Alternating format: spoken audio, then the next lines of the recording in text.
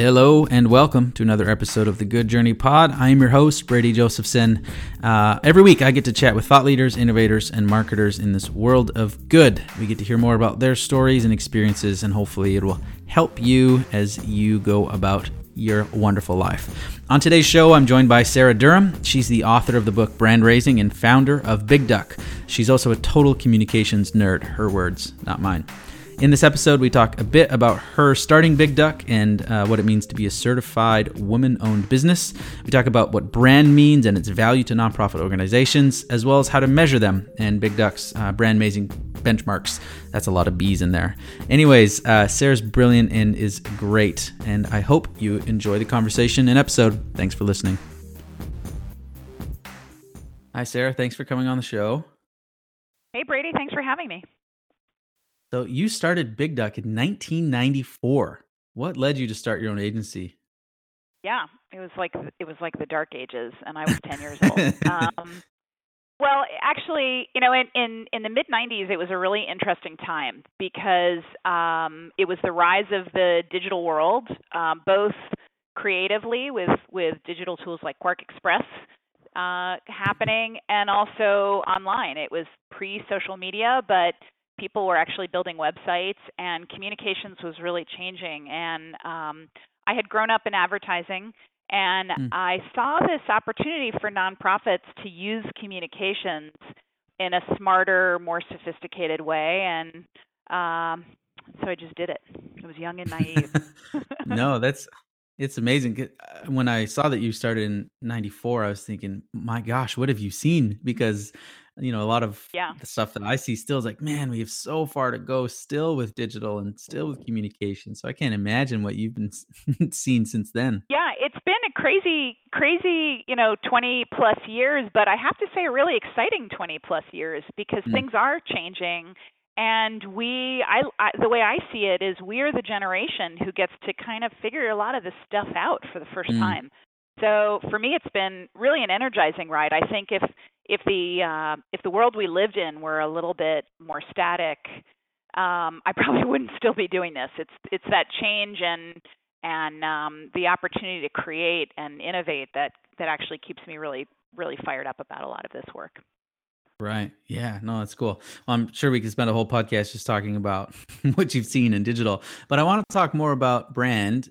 Before we get there, the other thing I noticed about Big Duck is it's a certified woman-owned business, and I don't think I'd run into that before. Can you just tell me what that is and why you pursued that as a business owner? Yeah. There's actually a classification. I'm not sure if it's run at the state level or the federal level for women and minority owned businesses, and you have to go through a rather tedious certification process.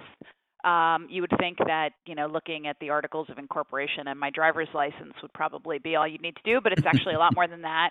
But after you do that, as a woman or a minority-owned business, you actually become eligible for all kinds of state and federal contracts and all kinds of stuff. So I did it because I'm proud to be a woman-owned business. I think it's still relatively unusual, and it seemed like it would open up some other doors. That's very cool. Yeah, and another chat I was having, one of the weird things that I found in the sector is that there's the nonprofit industry, especially fundraising, it's largely driven by women, yet women in leadership is very common. And then even agency side, there's a lot of men running agencies serving nonprofits. So there's a big gap. I'm sure you could go on more than that's another topic we should talk about. Yeah. I actually led a panel discussion on exactly that, on women's leadership in fundraising at the International Fundraising Conference a few years ago, because it's true, the vast majority of fundraisers and staff people in nonprofits are women. Most of our clients here at Big Duck are women, but they don't always occupy those top seats, and a lot of the agencies that serve them are not women. So we have fun with that. It's good stuff. I'm sure you do. Cool. Well, we've got two other podcasts that we can tape, but moving into today, I want to talk about brand, because that's really where I've kind of watched from a distance in terms of your work. And Big Duck is really been centered around your work around brands. And it's also an area that I have some opinions, but I'm not super educated on. So here we go. How do you define brand, and how did you land on that as kind of one of your core areas of focus? Yeah, I mean, for nonprofits, the way I find it sort of easiest to explain what a brand is a brand is a nonprofit's voice. It's Hmm. what the audiences you're trying to reach hear, see, think, and feel, or the impression that is formed as a result of their experiences with you. So oftentimes, I think back in the '90s, for instance, when I started this business, when nonprofits heard the word brand, they thought, well, that's for corporations. That's not for me. Right. Or they maybe thought it was their logo. Yeah. These days, I think nonprofits are smarter about branding and the potential for thinking about your brand as a way to differentiate yourself from peer organizations. Hmm. But I think it's helpful just to think of it as your voice, whether or not you are proactive or deliberate in how you shape it and how you use it. You have one. You have a brand. Yeah. And the opportunity for nonprofits is actually to leverage it as a strategic tool to advance your mission. I like that. I like that definition. And yeah, part of the reason why I have strong opinions on brand is that a lot of people just put on the auspices of their logo, maybe how their website looks.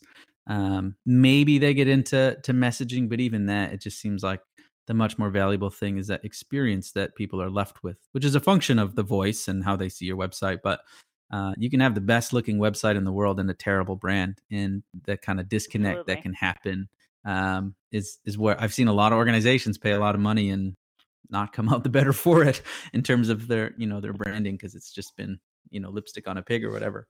Um, Exactly, so exactly. And if you think about the experience, like for instance, let's say an organization wants to be perceived as welcoming and friendly and engaging and mhm, hospitable, but when I call your organization, I get trapped in yeah, some sort of horrific voicemail system where I can never get a live human being on the phone. That's a brand experience, right? So yeah, every touch point we have with people shapes their impressions of us, and that's what our brand is composed of. yeah, yeah. One of the organizations that I really love is called Next After. It's like a research consultancy out of Texas, but they did a study where they called I think it was like 80 organizations, and they called them, they email messaged them, they like filled out an online form, um, and they asked the same question, basically like, hey, I'm looking to support. Why should I support you compared to some other organization? And they were both tracking like the answers that people gave to see like, do you have an answer to this kind of pretty simple question of why should I give to you? And how do the answers differ across the channels? And so it was this really interesting study, and there's I encourage people to read it. But the big takeaway was there's a lot of just like non-response. Like 30% of people didn't even respond to someone who's actively saying, "I'd like to make a donation. Why should I give to you?" And heard nothing back. And Wow. it's like, man, fundraising is so hard already. To not be able to respond to someone like that is like we're shooting ourselves in the foot here, and that's brand. That's why donors get angry. Absolutely. That's sort of the low hanging fruit. I mean, if you're not proactively and mindfully Mm, communicating with donors, with prospects, with clients, with policymakers, you're not developing relationships, and you need relationships and good relationships in order to achieve the mission. It all ladders right back to the mission. so maybe a sub point there. One of the things that I've seen with organizations is there's often like almost like two different kind of voices or brands. There's kind of like the major gift, behind closed doors brand. And then there's like the public kind of facing experience. And often those messages are like pretty different. Do you see that? Do you run into that with organizations kind of having a multiple voices or brands, depending I on kind I of the audience or do. donor? I do, and there's kind of two levels at which I see that. One level is one at which I think it's unsuccessful, and Mm, that's this kind of that's when you've got different voices that you're using because you imagine that your target audiences can't be spoken to the same way.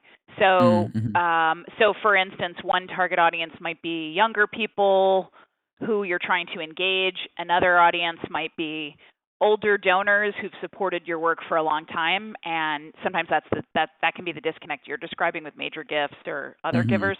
Um, and sometimes the nonprofit thinks that there is no way to strike a consistent tone or Right. communicate evenly to those two audiences, which in my experience is actually inaccurate. It's not true. Hmm. But there are organizations who communicate a little differently with their target audiences in ways that are very sophisticated, that are more based on research and Right. segmentation, Sure. and kind of more thoughtful, planning. So that's the good reason to do it, I would say. If Yeah. you've really got it buttoned up and you know how they're different, and you're not necessarily adjusting your tone, but adjusting the messages you're using to be audience centric. Yeah. Or the other divide, and I don't know how much you dive into this with your clients, is there's often kind of a gap between maybe like the marketing fundraising side and like the service kind of program side. And so like I'm working with a client right now where, we can come up with great messaging and visuals and, like the front facing stuff, but deep at the core, it's like your work on the ground. It's an international organization, is like we can't just make up your impact. Like you're either Mhm. providing great service and generating useful metrics and stories, or you're not. And there's nothing that, outside brand consultants can really do, but that's part of the brand as well. It definitely is, and that's one of the reasons why the kind of understanding and support of senior leadership is so Mm, important if you're trying to align your organization around a new brand, because mm, all those departments have to be woven together into a cohesive whole. And if you don't have the senior leadership support, then as you said earlier, it can be kind of lipstick on the pig, where we talk hmm. one way over here, but what we actually do over there is very different. We create a lot of Right. brand disconnects along the way. Right. So what are some kind of common traits amongst organizations that have great brands, or what makes a great brand in your experience? Well, I think we've just touched on a couple of them. I mean, one of them, arguably the most important thing, is consistency. It's Mm, speaking with one organizational voice in some proactive and organized way. So organizations with really, I think, effective brands, and when I say effective, I mean, they're able to communicate in a way that helps them raise money, engage people programmatically, engage in advocacy. Those organizations have taken the time to really think about how they want to communicate, who they want to mhm, communicate with, and they've developed tools to do that and trained their staff proactively to do it. Many of them also have people in house who are kind of brand coaches or brand mm. czars or brand police, who are responsible for looking at that across departments and coaching people so that the experiences feel not only authentic but aligned and consistent. Mm, I think another attribute that smart, well-branded nonprofits have is they have a culture of leadership support and of minimal change over the long run. mm, So for instance, there's this kind of impulsiveness that sometimes people have to create new logos for anniversaries, mhm, or new this or new that, kind of like, if we change it, it will get their attention. I mm. think that's the strategy, but actually that's proven to be pretty ineffective. And if you look at the corporate world, major corporations with a lot more money to spend on marketing and communications than most Right. nonprofits have, like McDonald's, for instance, or Coca-Cola, they don't change things all the time. They actually know that consistency is the backbone of brand awareness. Um, so, Mm, so having a leader who really understands that and enforces, let's not change for change's sake. Let's change to get it right, and then let's really try to keep things steady and consistent. It's yeah. another common thread. Yeah, no, that's a great point. That kind of consistency, or even when those major brands do something, radical, it's actually very, very incremental. I saw some, like the evolution of like logos over the years, and for the most part, not that, not that brands are logos, but even the like major changes, right, to their visual identities, like a tiny tweak, but for the most part, it's very, very consistent. And do you think part of that kind of change is that, nonprofits are so desperate for attention or desperate for funds that it's kind of like, well, we'll take a shot here or something like that. Or like, why do we have this impulse to change something that is so fundamentally valuable? Sometimes I think that's it. I think it's a desire to spark some interest by making a change. Sometimes I think it actually is really more just because there's a new person on staff who has a creative vision or wants to do something new. Sometimes people inside an organization or a business get kind of sick of doing the same stuff all the time, looking at the same stuff all the time, using that logo, using that messaging. It's a little tedious. We often tell our clients just when you're starting to get really sick of it is probably when it's starting to work externally. So the point of change is not to keep yourself entertained, Right. It's to actually, reach the target audience and have them get where you want them to go in terms of their perceptions of you, and that really takes time. And in a way, it's a tedious business, to do it well. Yeah, no, that's a really good point too. Because a lot of times people go, oh, our donors are sick of hearing, this message, and it's like, well, especially via email, like a quarter of them or 3/4 of them didn't even open that email. So, the number of them that are going to remember, and donors aren't sitting at home being like, oh, I think they sent me something similar along these lines 6 months ago. Like, that's not happening. Exactly. But for us, when we're in it every day, you remember. for sure. They don't, exactly. for sure. Yeah, That's a great point. What you're talking about in marketing terms is called the law of effective frequency, and it basically is this piece of theory that says that you have to basically hit somebody over the head with the same message over and over and over again a certain number of times before they actually start paying attention to it or hear it. That's why if you watch 1 hour of television, you'll likely see the same commercials over and over and over again in that hour, because you don't just see that commercial once and pay attention to it and remember it. You actually have to see it like 50 times or 100 times before you might even consciously notice it. Right. So consistency is actually a strategic tool. So one of the things that you guys have developed is kind of this brand raising benchmark to kind of try to maybe quantify the value of brand or put some more kind of objective metrics behind brand. Or tell me more about the brand raising benchmark and why you did it. Yeah, well, the brand raising benchmark emerged from a couple of frustrations that my colleagues at Big Duck and I shared over the years. Our clients tend to be mid-size and large nonprofits. Often they're national or international, and because many of our clients are established and bigger, many of them will have budgets to do research, audience research. But usually when our clients do research, they're spending an awful lot of money, $20,000, $50,000, maybe even more. And it's a big investment, takes a lot of time, and that's the kind of research that turns out to be super helpful. It helps you develop things that are much smarter and much more likely to be effective.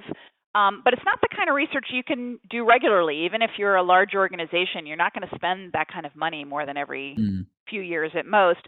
And for smaller organizations, there's almost never any budget to do market research. So over the past many years, our work often follows or integrates strategic planning. And in a lot of strategic plans, we see organizations set goals and objectives like raise awareness or become a household name or make sure that everybody who lives in our particular area knows who we are and accesses our services. But those same organizations rarely can actually afford to measure that, to know if they want to raise awareness, what their levels of awareness are like today, so that they will actually be able to quantify if they moved the needle on that. So the brand raising benchmark is a tool we created to help nonprofits, inexpensively and hopefully regularly measure awareness among the general public. And we've done it a bunch of times now over the past couple of years.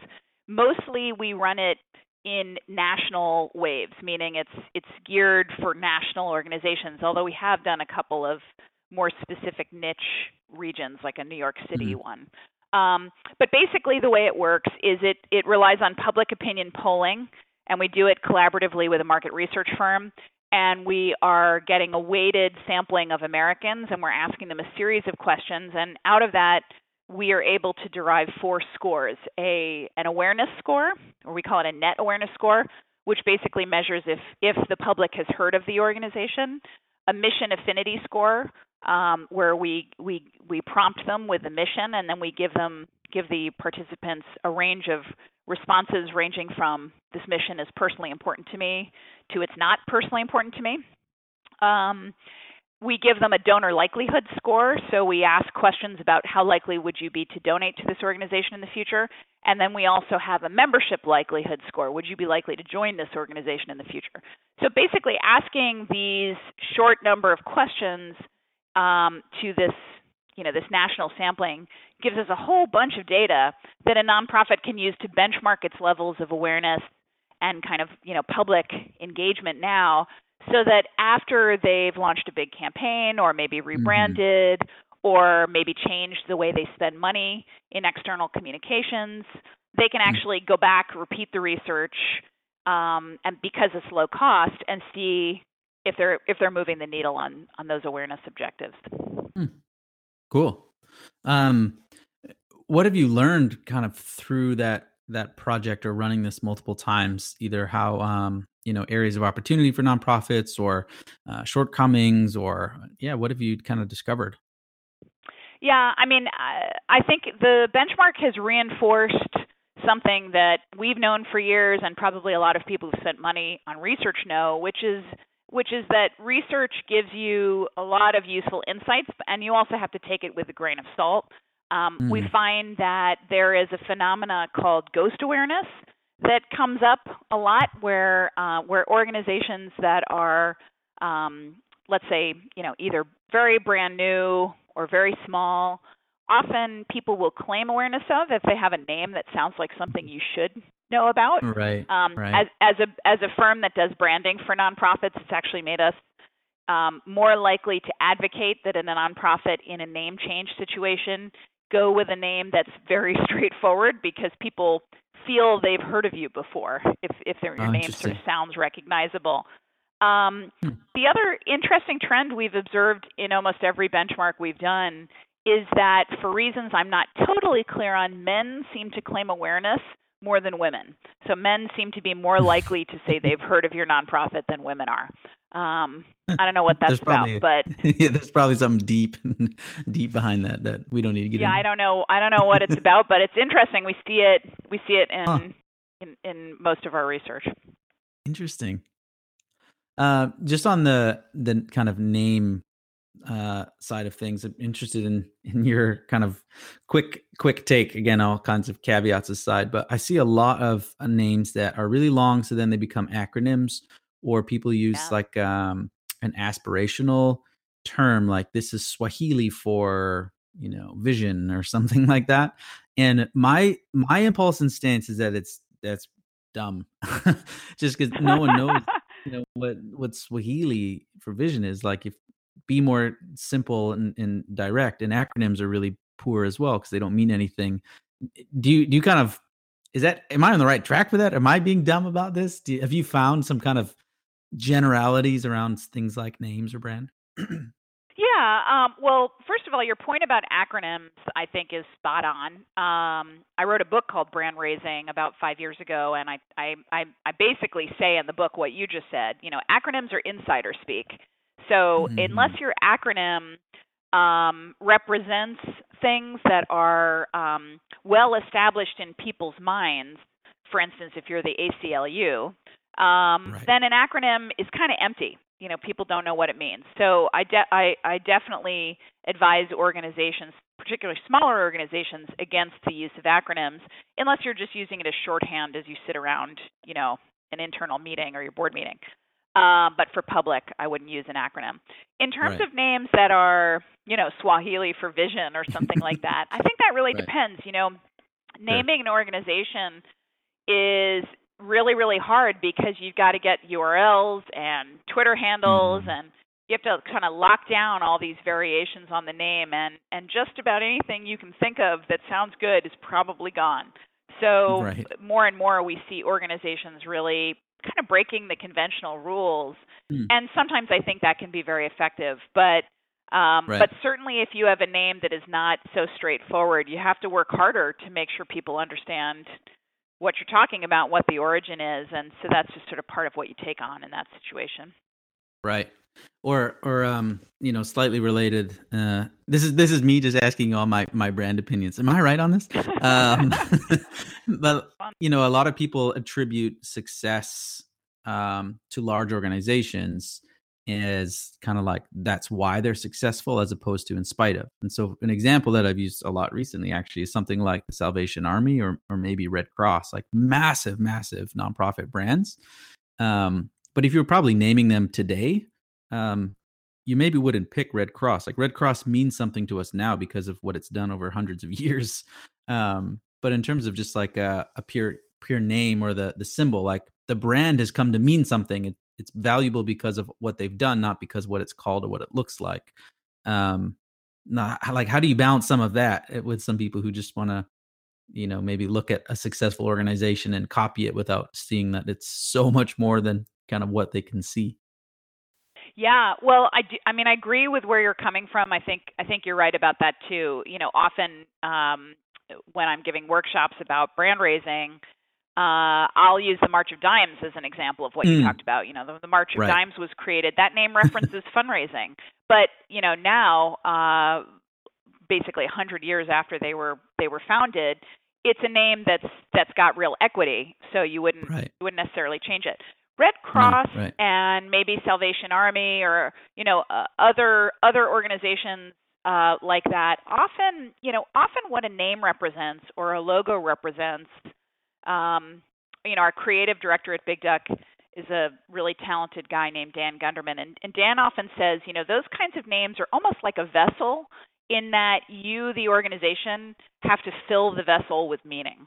Mm, So right, the right, name totally. itself or the mark itself is is only just a part of the story. And Yeah. certainly in the case of the Red Cross, the reason that's become so powerful, I would say arguably, is again consistency, that they've been Mm, using that name, using that very simple logo consistently for decades and decades. right. And so that vessel has become filled with meaning, and that meaning is powerful, and therefore we associate that with the logo or with the name. Right. So would it be fair to say kind of like, um a great name or kind of visual identity maybe gives you like a bigger vessel that you can fill or you start at a slightly higher level, but it's still mostly about filling the vessel and being consistent and building from it. Like a name doesn't make it by itself, right?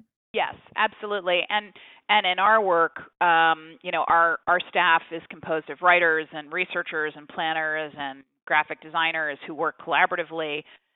Often as we're developing a brand for a nonprofit, we are thinking about the name, the tagline, the logo, the other visuals that can be used as a cohesive system. So Right. those aren't all the elements in the brand, but those elements Sure. work together as a system. You usually don't see them in isolation.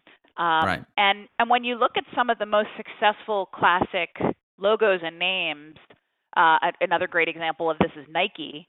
Yeah. There is a reference. There is something there that was the springboard for it. But that Nike swoosh, is only as powerful as it is today because it's got a lot of years of being used in a particular way Mm, to communicate a particular idea. And so that's the proactive work that a nonprofit has to take on in order to have a powerful brand association.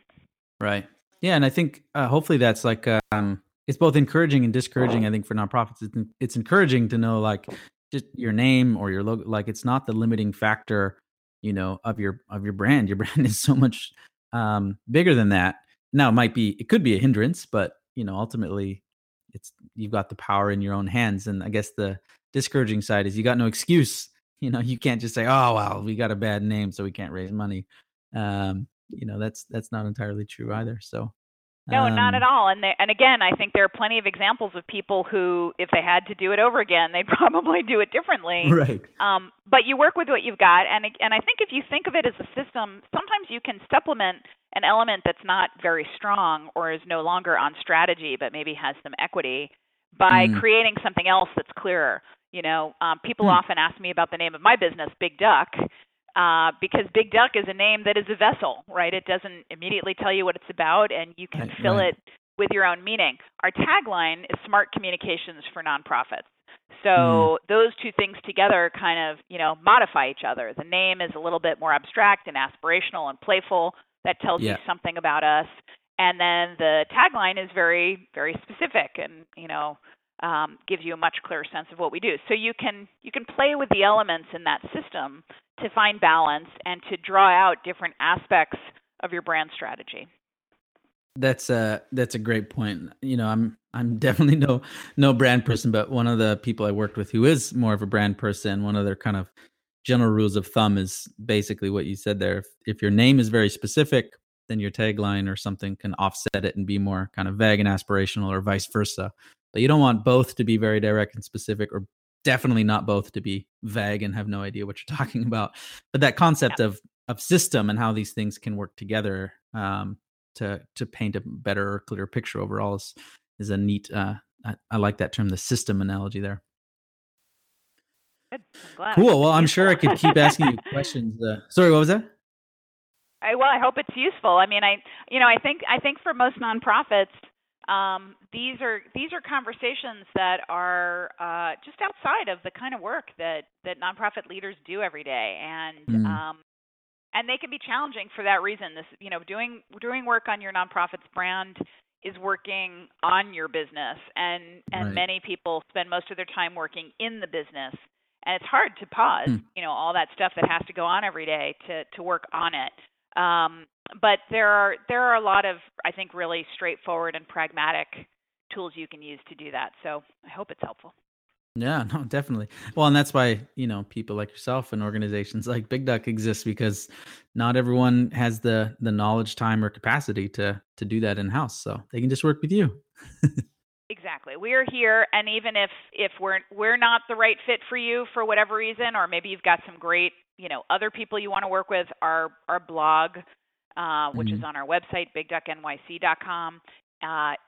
We have a whole insights area that's full of, free content, ebooks, recorded videos, all kinds of stuff. So in addition to the work we do for clients, because our clients are, usually a bit bigger, we produce a lot of content that we like to share really broadly, because we want to make sure that, nonprofits of all shapes and sizes with worthy missions, have the tools they need to communicate effectively. It's super critical. Yeah, well, and it's very valuable, and I know I've accessed a bunch of those when it comes to brand. So thanks for sharing all those. Well, thanks so much for giving so much of your time and sharing about your experience in brand. You mentioned the blog, but where else can people find out about you and or Big Duck? Yeah, I mean, the best thing to do to find out about Big Duck, or to find out more about the brand raising benchmark, if that's a tool you're interested in, is to visit our website, which is bigducknyc.com. You can see examples of our work, our client list. Under services, you'll find the brand raising benchmark. Under insights, you'll find a lot of free content. And under events, you'll see a list of upcoming workshops and webinars we're giving. Many of them are free, many of them are online, and the members of our team travel a lot. So we might even be in your backyard. Awesome. Well, thanks again, and keep up the great work. Thank you. Thanks for having me, Brady. Thanks again for listening to the Good Journey Pod, a nonprofit supply company production. Be sure to subscribe and get all the past, present, and future podcasts at thegoodjourneypod.com. And you can get more resources and exclusive content by following us on Twitter and Instagram at Nonprofit Supply. Good luck on your good journey.